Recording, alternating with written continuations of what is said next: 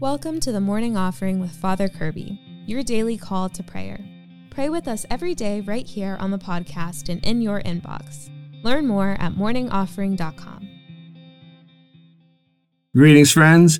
Welcome to the Morning Offering with Father Kirby. Today is Sunday, September 3rd, and today I'd like to talk about our call to take up our cross. But first, let's pray together. In the name of the Father, and the Son, and the Holy Spirit, Amen. O Jesus, through the Immaculate Heart of Mary, I offer you my prayers, works, joys, and sufferings of this day, for all the intentions of your Sacred Heart, in union with the holy sacrifice of the Mass throughout the world, for the salvation of souls, the reparation of sins, the reunion of all Christians, and in particular for the intentions of the Holy Father this month. Amen. In the name of the Father, and of the Son, and of the Holy Spirit. Amen.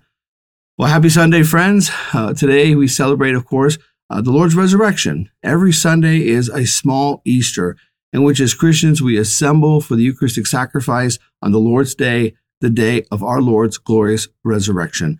And we have to celebrate that, because oftentimes when we forget the resurrection, then we're willing to compromise the cross.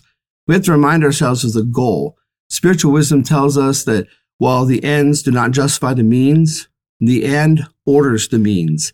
We have to know where we're going. If I'm going to take a trip and I want to say, well, I want to just go somewhere, well, then I don't know how to get there. But if I say, I want to make sure that I go to Birmingham, Alabama, well, now that I have the destination, I know how to get there.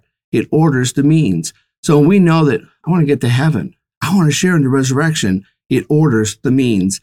And we know that the means, in order for us to get to heaven, is the way of the cross. The Lord Jesus tells us that in our gospel reading today.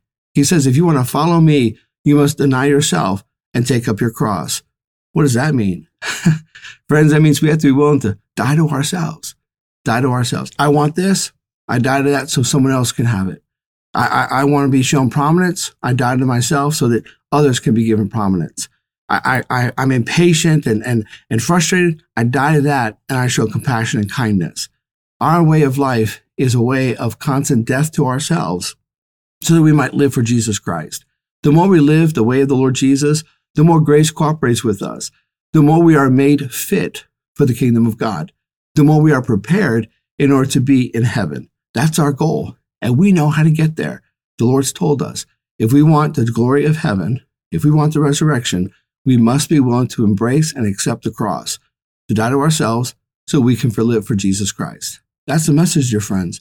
Not an easy one, but it's a good one. It's a true one. And if we want salvation, that's the path we have to follow. Those are our thoughts for today, dear friends. I want to thank you for joining me. I encourage you to keep fighting the good fight. And remember, you can receive daily spiritual encouragement sent right to your inbox when you subscribe to the Morning Offering at morningoffering.com. God bless you. Thanks for listening today. Be sure to like, share, and subscribe to our YouTube channel.